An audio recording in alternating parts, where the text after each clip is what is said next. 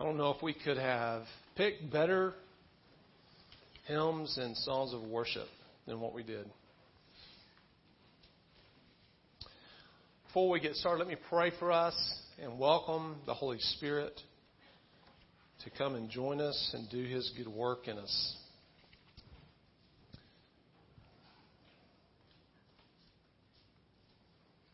Lord, we thank you that you have given us your word. Jesus was your word. He's the exact representation of who you are. We thank you for your Spirit that quickened us and drew us into your presence, caused us to have faith, to repent, to believe, and to draw near to you.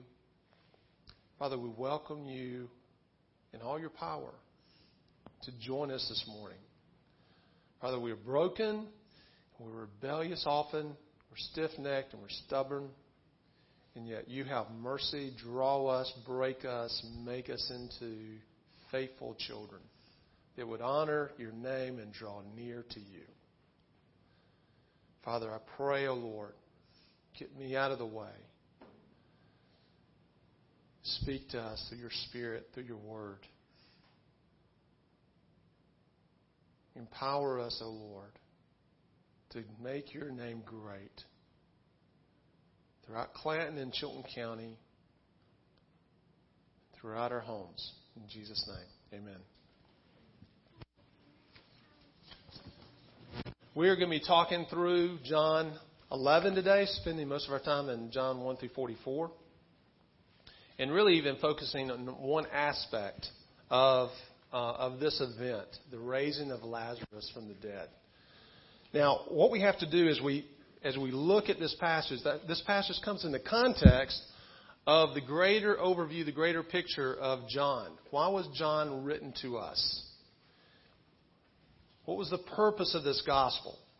In John 1:1 and in 14 and 18 it says, "In the beginning was the Word, and the Word was with God, and the Word was God.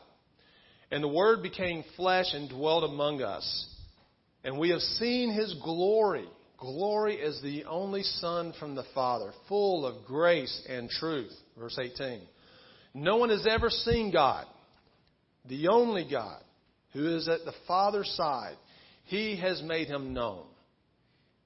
In Hebrews 1:3 it says, "The Son is the radiance of God's glory, the exact representation of His being, sustaining all things by His powerful word."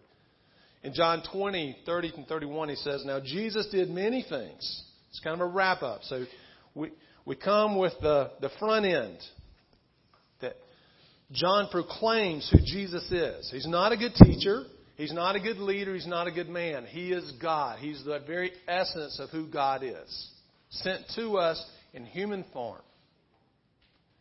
And he wraps it up in John 20:30-31 says, "Now Jesus did many other signs in the presence of the disciples, which are not written in this book. But these are written so that you may believe that Jesus is the Christ, the Son of God, and that by believing you may have life in His name." So the purpose of John is, one, to declare that Jesus is the Son, that Jesus is the Messiah, and he will prove that not only through his words but his deeds, the power demonstrated in his life. And we see that throughout the passages that we've already gone through, right? He proves or he demonstrates this fact of being the Messiah, the Son of God, through his works and his words. It's a series of I ams, right? Throughout, we've already read through this. Almost every Sunday we're hearing Jesus say, I am, I am, I am. He's revealing, He's unpacking who He is. The full disclosure of who is His person. And He culminates this in chapter 11, where He gives the greatest sign. So we see in Genesis 4, in His words, He says, "I'm the living water." He tells that to the Samaritan woman. In John 6, He says, "I'm the bread of life." He says, "I am the manna." God provided manna for you in the desert, but I am the living bread. If you eat with me, you will never die. I never run out. He says, "I am the light of the world," in John 8. In John 10, he says, I am the good shepherd. In John 11, as we'll see, he says, I am the resurrection and the life. In John 14, he says, I am the way, the truth, and the life. Jesus is saying things so that we cannot mistake who He is. He's not a good teacher. Much greater than that. He's not a good man. He's much greater than that. He is God in human flesh. It's powerful. It's one thing to say it. It's one thing to say it. Many people have said, I am God, or I am the great Messiah. It's another to prove it, to demonstrate it. And we see that throughout the book of John. At the wedding at Cana, we see Him, in John 2, turn water into wine. He has the power over the molecular structure of His creation. We know that He created it. John 1 tells us that. Colossians tells us that. He is the Creator. He has power. He has authority over the very molecular structure of His creation. How powerful is that? We saw it in the healing of the official son in John 4. When He didn't even have to be there, He just speaks and the boy is healed. Reminiscent of when He speaks and the universe is launched out. The very power of His word. We see it in the healing of the cripple at the pool, a man who's been crippled for 38 years. Jesus shows up and speaks, the man is healed. He picks up his bed and he walks. We see it in John 6, when He said in the feeding of the 5,000, where He takes a few loaves and a few fish and He feeds a multitude. He multiplies what He has. We see Him also in John 6 when He's walking on the water. We've seen it in other epistles where He calms the sea. He speaks and the creation obeys Him. This is no ordinary man. He's revealing who He is to His people. And then now, in chapter 9, we saw the healing of the man born blind. And now in John 11, He caps this by saying, I am the resurrection and the life. I have power even over the grave. We'll see how He says that, how he demonstrates that. So let's read John 11, 1 through 44. Now a certain man was ill, Lazarus of Bethany, the village of Mary and her sister Martha. It was Mary who anointed the Lord with ointment and wiped His feet with her hair, whose brother Lazarus was ill. Now, this is interesting because we don't hear about Mary until chapter 12, right? He tells that story in 12, but he understands that the people who are reading this gospel are familiar with Mary who anoints Jesus' feet. So he's just reminding them that remember Mary, that I'm going to tell you about in a minute, that's her brother. So they understand that. And so the two sisters sent to Him saying, Lord, he whom you love is ill. He has a familial relationship with Lazarus. And he uses the word phileo, the brotherly love. It's the one in which you are fond is ill. Now get this. But when Jesus heard it, He said, this illness does not lead to death. It is for the glory of God, so that the Son of God may be glorified through it. So He gives us right at the beginning the purpose of this whole chapter. What's the purpose? What's the purpose of Lazarus' illness? He states it right here. He says, Lazarus is ill for the glory of God. So that the Son of Man may be glorified through it. Now, He's not saying so that the Son of Man may be praised. That will happen. He's not saying that. What He's saying is so that the glory of God would be demonstrated through His Son, proving that His Son is who He says He is. He's demonstrating the glory of God. He's going to reveal the glory of God. It's God's self-disclosure to us that may lead to praise.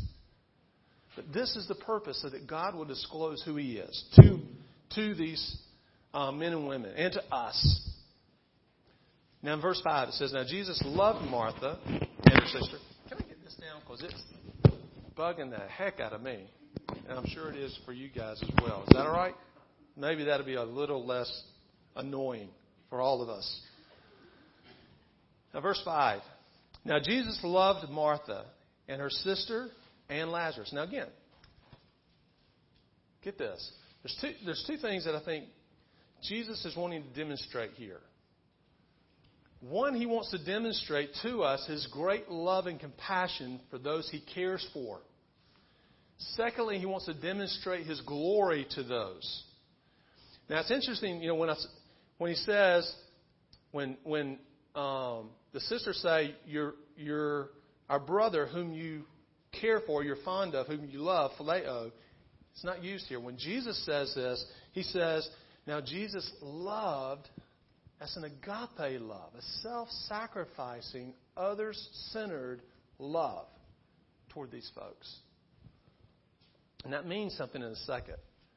So now Jesus loved Martha and her sister and Lazarus. So when he heard that Lazarus was ill, he stayed 2 days longer in the place where he was. Okay. That's odd. That's very odd. What is he saying here? He has this phileo, this fondness for Lazarus. He then says, I love him deeply. I am willing to sacrifice myself on behalf of these three. That's his love for them. And yet it says, therefore, or so, Jesus delayed. Why in the world would he say that? Why would Jesus delay? Because if he loves someone, wouldn't he run toward them? He has a higher purpose. He has a higher purpose. And we're going to talk about this next week, because we're going to break this passage down into I'm the resurrection and the life. Next week, we're going to be talking very specifically about how do we deal with suffering in light of God's grace and compassion and mercy and power in our life. And I think this is a great picture here that Jesus loved Lazarus and the two sisters. And because he loved them, he delayed. What's he going to do? How in the world will he demonstrate his love and compassion for them? By delaying. So when he heard that Lazarus was ill, he stayed 2 days longer in the place where he was. Then after this, he said to the disciples, let us go to Judea again. He was probably somewhere up in the Transjordan, across the Jordan, about 2 days, a day's journey away. And the disciples said to him, Rabbi, the Jews were just now seeking to stone you. And are you going there again? So he's delaying 2 days, and he says, it's time for us to go. Now, it's interesting. Throughout John, throughout the Gospels, you see Jesus. He has all the power and the authority, but he's always subjugated to the will of the Father. He never acts unless the Father gives the say. Everything he does is according to the Father's will. For whatever reason, God wants him to delay, and now it's time to go. And he's moving. And Jesus answered, are there not 12 hours in a day? If anyone walks in the day, he does not stumble, because he sees the light of this world. But if anybody walks in the night, he stumbles, because the light is not in him. After saying these things, he said to them, our friend Lazarus has fallen asleep, but I go to awaken him. And the disciples said to him, Lord, if he has fallen asleep, he will recover. Now Jesus had spoken of his death, but they thought that he meant he was taking a rest and sleep. Now Jesus told them plainly, Lazarus has died, and for your sake, I am glad that I was not there, so that you might believe. So that you might be convinced of. So that you might entrust yourself to. But let us go to him. So that Thomas, called the twin, said to the fellow disciples, well, let us go also, that we may die with him. And it skips to when they take a day's journey, then they arrive outside the village of Bethany, which is probably going up through Jericho before you get to Jerusalem. Now, when Jesus came, he found that Lazarus had already been in the tomb 4 days. Okay. Now, so that we don't think that Jesus that Jesus' delay caused the death of Lazarus. We don't need to be thinking that, because it took a day's journey. So the girls send a servant and say, go tell Jesus that Lazarus is sick. Jesus delays 2 days. Then it's time to go, and he and his men journey to Bethany, the one full day. That's where the 4 days comes from. Lazarus probably died almost immediately after the first servant was sent. And Jesus knew that Lazarus had died. So Jesus' delay didn't cause it, but what he's wanting to do, and we're not sure of this, but this may be the reason. In Jewish culture, the Pharisees said that when a person dies, their soul hovers over the corpse for 3 days. And this was kind of a general thought. They think it goes back to this time, but it explains kind of why he emphasizes 4 days. But the soul would hover over the body for 3 days. But after the third day, there was no return. The body would be decaying and the soul would depart. So maybe Jesus waited 4 days so that there would be no doubt that this was a miracle of a resurrection from the dead. He wasn't simply resuscitating Lazarus. He was raising him from the dead. Regenerating life in a corpse. So, now Bethany was near Jerusalem, about 2 miles off, and many of the Jews had come to Martha and to Mary to console them concerning their brother. So when Martha heard that Jesus was coming, she went and met with him. But Mary remained seated in the house. Now Martha said to Jesus, Lord, if you had been here, my brother would not have died. She understood the power of her friend Jesus. She understood that he had the authority to heal her brother if he had been there. But even now, I know that whatever you ask of God, God will give it to you. She understood the intimacy that he had with the Father. She understood the relationship she had with the Father, Yahweh. So that if he chose, he could ask, even now, he could ask the Father and the Father would work on his behalf. That's faith. That's faith. And we'll see why that's important in a minute. And Jesus said to her, your brother will rise again. And Martha said to him, I know that he will rise again in the resurrection on the last day, because she believed in the resurrection along with the Pharisees. And Jesus said to her, I am the resurrection and the life. Another, I am. I am the resurrection and the life. Not just that I can provide resurrection. I am the resurrection and I am the life. In his declaration to her. Whoever believes, trusts, is convinced in me, though he die, yet he shall live. And everyone who lives and believes in me shall never die. Do you believe this, Martha? She said to him, yes, Lord, I believe that you are the Christ, the Son of God, who is coming into the world. Fast forward just a little bit. And when she had said this, she went and called her sister Mary, saying in private, the teacher is here and is calling for you. And when she heard it, she rose quickly and went to him. Now Jesus had not yet come into the village, but was still in the place where Martha had met him. And when the Jews who were with her in the house, consoling her. Now we don't think he's not referring to Jews in the sense of a theological group. These are just friends and neighbors, okay? This is not the Pharisees, as he calls Jews in other places. These are just friends and neighbors and also professional mourners that are coming to console Mary. So when he saw these Jews and consoling her, he saw Mary rise quickly and go out, and they followed her, supposing that she was going to the tomb to weep there. Now when Mary came to where Jesus was and saw him, she fell at his feet, saying to him, Lord, if you had been here, my brother would not have died. Now get this. This is key. When Jesus saw her weeping, and the Jews who had come with her also weeping, he was deeply moved in his spirit and greatly troubled. And he said, where have you laid him? And they said to him, Lord, come and see. Jesus wept. He burst into tears. Is the rendering there. So the Jews said, see how he loved him. Some of them say, could he not have opened the eyes of the blind, also have kept this man from dying? Then Jesus, deeply moved again, came to the tomb.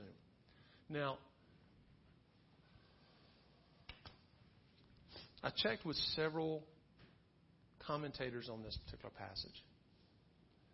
And when it says that Jesus, when he saw them weeping, and the Jews who had come with her also weeping, he was deeply moved in his spirit. And he was greatly troubled. That idea is a little light here. If you look at the Greek, the wording that he uses in secular Greek is the same word that he used for a horse to snort when the horse is furious. Whenever it's used with man, it's the connotations it is anger. And most of the commentators say in this passage, we shouldn't look at this as that simply his heart was broken or that he had compassion. No, it's deeper. The Greek word means, it gives this picture of the waters roiling, turbulent, agitated. We can even look at this and say, this was more a picture of Jesus being enraged, angry, because of what he is experiencing. Now, is he angered or enraged at Mary and Martha because of lack of faith, or the Jews because of lack of faith? No. It says right after that, he wept bitterly. There's no mistake. They saw that this man loved Martha and Mary and Lazarus. He had compassion on them. So why is it that Jesus is agitated and deeply troubled, even to the point of rage? And you see it again when? It says exactly the same thing when he comes to the tomb. When he comes to the tomb and he sees death. Why would Jesus be angry over death and yet moved by compassion over the people who are experiencing death? I think he's angry because there is no greater picture of the curse of the fall than death. It wreaks havoc. Death and sickness wreaks havoc on the lives of his people and on the lives of mankind. It makes him angry. And he will do something about it. Calvin says it's like a man who is about to go and he sees his opponent, death itself. And he comes into it and he's going to wrestle with death and subdue it and gain the greater victory, the ultimate victory. So when we look at our friends and our neighbors, are we moved to both anger because of sin and compassion because of the ramifications of sin? Let's go back to where it all began. Back in Genesis, the beginnings, God created a good earth. Everything was complete. Man had right relationship with God and walked with Him in the cool of the day. Man had right relationship with each other. Adam and Eve, can you imagine being married and not fussing? Can you imagine being married and not agitated with each other? Working in complete harmony with each other. Giving fully of yourself to your spouse and they giving fully to you. And being in right relationship with creation. So that when you tend to the garden, I love gardening. We've planted tomatoes and all kinds of stuff. Sweet sugar snap peas and peppers. And within just a few days of planting, guess what comes up? Grass, nut grass, weeds, all that. Back then, they didn't have that. It didn't take toil to try to make something happen and grow. It grew. Mangoes grew. Never had a bug in it. And tomatoes grew. And it was joy that Adam was able to go out into the field and the gardens and work it. Because that's what he was called to do. And they had fellowship with each other, had fellowship with God, and had fellowship with creation. And then another voice enters the garden, the serpent. Now the serpent, his strategy is to confuse and deceive. And he confuses Eve and he deceives her and says, you're missing out on something. God's not giving you something. He's holding back. And because of that deception, she took what was forbidden. That God already said, you can have everything, but not that tree. Everything else is yours, but just not that one. And which one did she want? That one. Because God, you're not good because you're withholding that one from me. It's ridiculous. It's ridiculous. The Satan's promise to Eve was one, she could have autonomy.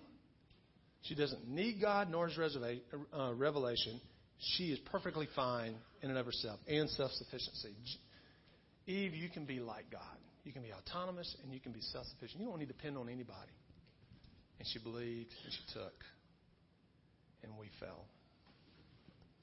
The result was rebellion, where we habitually break through the boundaries that God has set. I want to have what I want when I want it.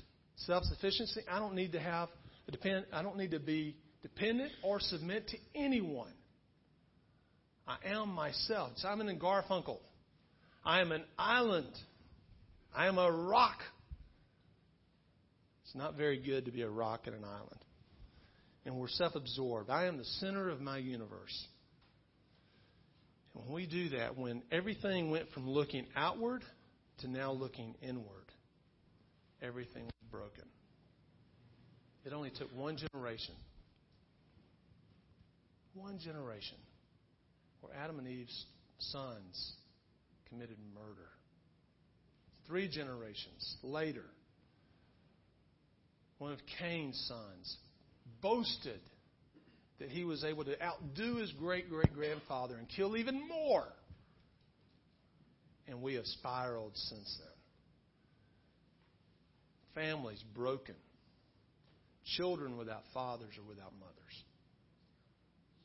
I know one lady whose daughter, 15 years old, has bipolar, and she was talking to her mom just recently and said, Mom, I wish I could be different. I long not to struggle with this. I don't know why I do what I do. It's broken. A father estranged from his daughter because he had had addictions and left the family at a critical age when her daughter was growing up. And he feels it every day, the brokenness of sin in his life. A young man who's willing to give up everything, including his family and his little boy, because there's such a hole in his heart and his life that he's bound up in addictions. It's all around us, guys. It's all around us. In Galatians 5, and the reason I was spending more, we've got to understand the tragedy of what has been lost. When we look at Galatians 5, and he compares the works of the flesh and the works of the Spirit. And he says, now the works of the flesh are evident. Those are the things, the works of the flesh are the things that we naturally gravitate to. These are the things that are as natural as waking up and eating breakfast. Now the works of the flesh are evident. Sexual immorality, impurity, sensuality, idolatry, sorcery, enmity, strife, jealousy, fits of anger and rage, rivalries, dissensions, divisions, envy, drunkenness, orgies, and the things like this. I warn you, and I warned you before, that those who do such things will not inherit the kingdom of God. That is a very clear picture of who we are. Those are our neighbors. Those are our children. That's us. That's me. That is who I am. Compared to who we were. But the fruit of the Spirit is love and joy and peace and patience and self-control and gentleness. Against such things there is no law. There is a great cost to the fall. It would be like taking a beautiful vase, throwing it on the ground and shattering into 1,000 pieces. That's what's happened. But even in the shattering, God's promise to man was that I will send a Redeemer. I will send a helper. I will send Jesus. And he shows up in the first century.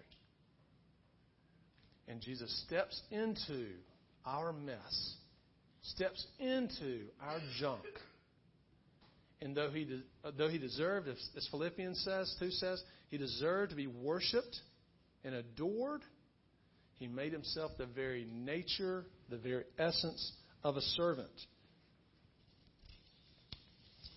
In 2 Corinthians 5, it says, "For your sake he made him to be sin, who knew no sin, so that in him we might become the righteousness of God." So get this. We'll wrap this up real quick.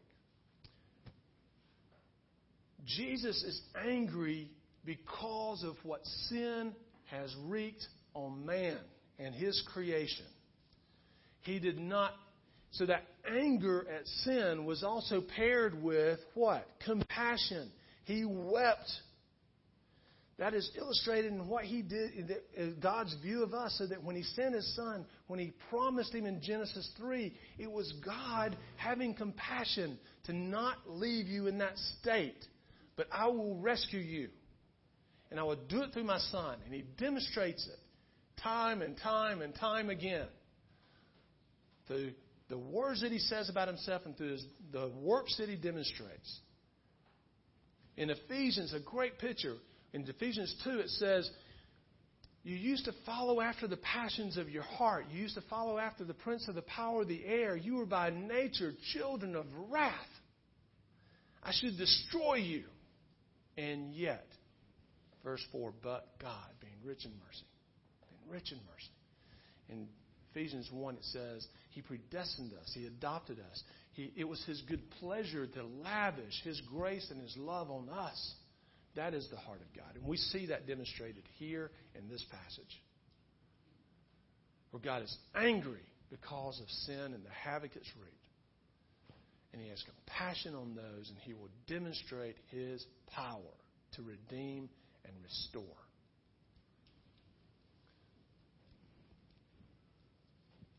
We'll finish this up.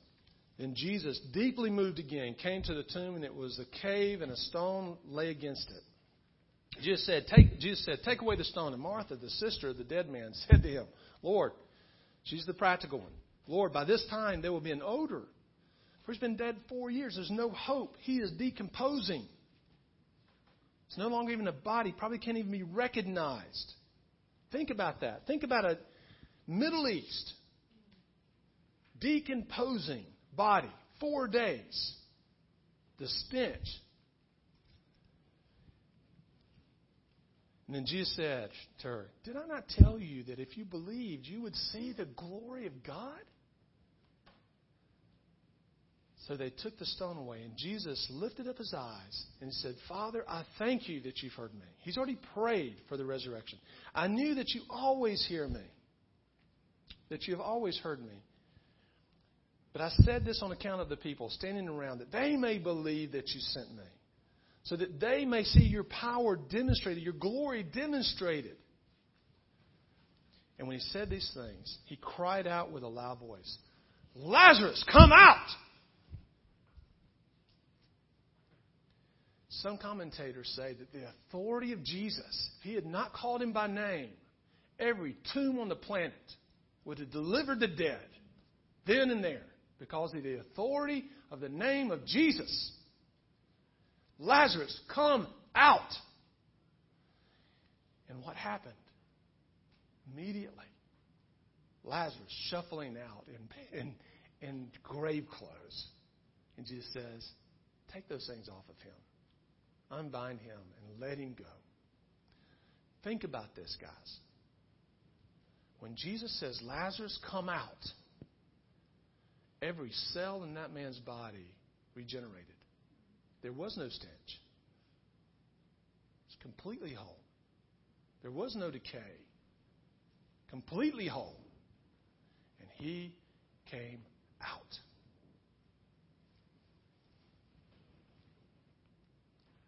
The question that Jesus asked at the beginning, why am I doing this? So that you may see the glory of God and that you may believe.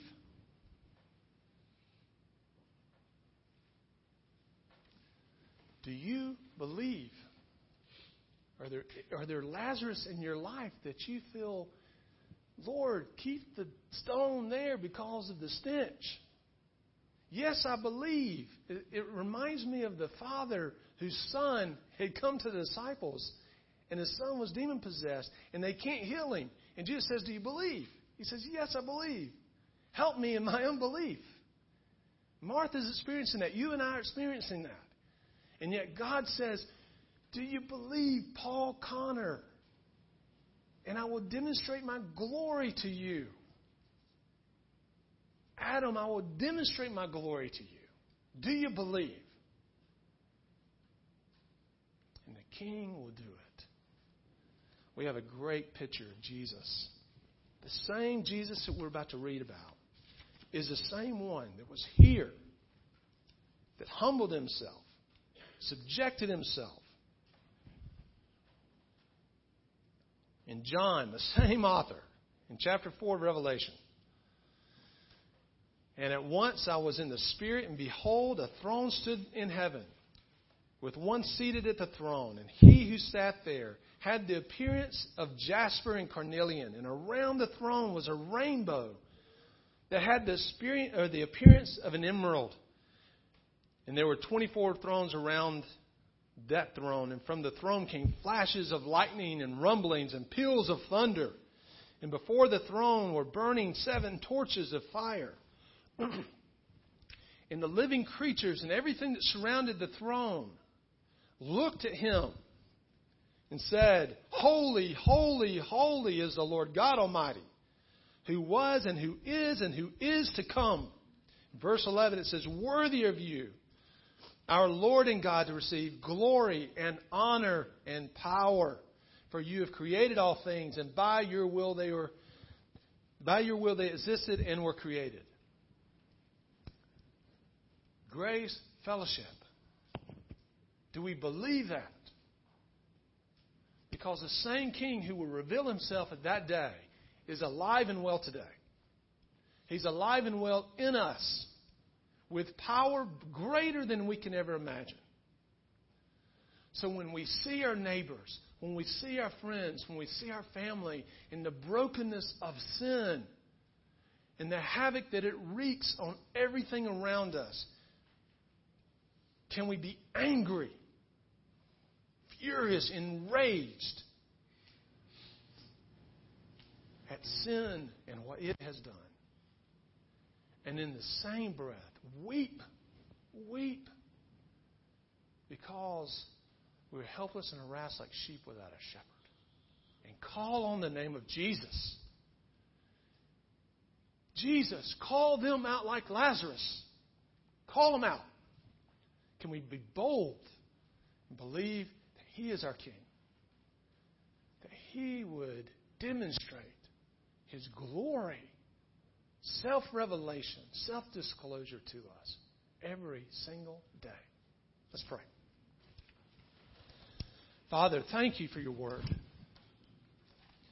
Thank you that your word is not limited to frail men. Thank you that you are not limited to our unbelief, but that you will work in us and around us and through us for your glory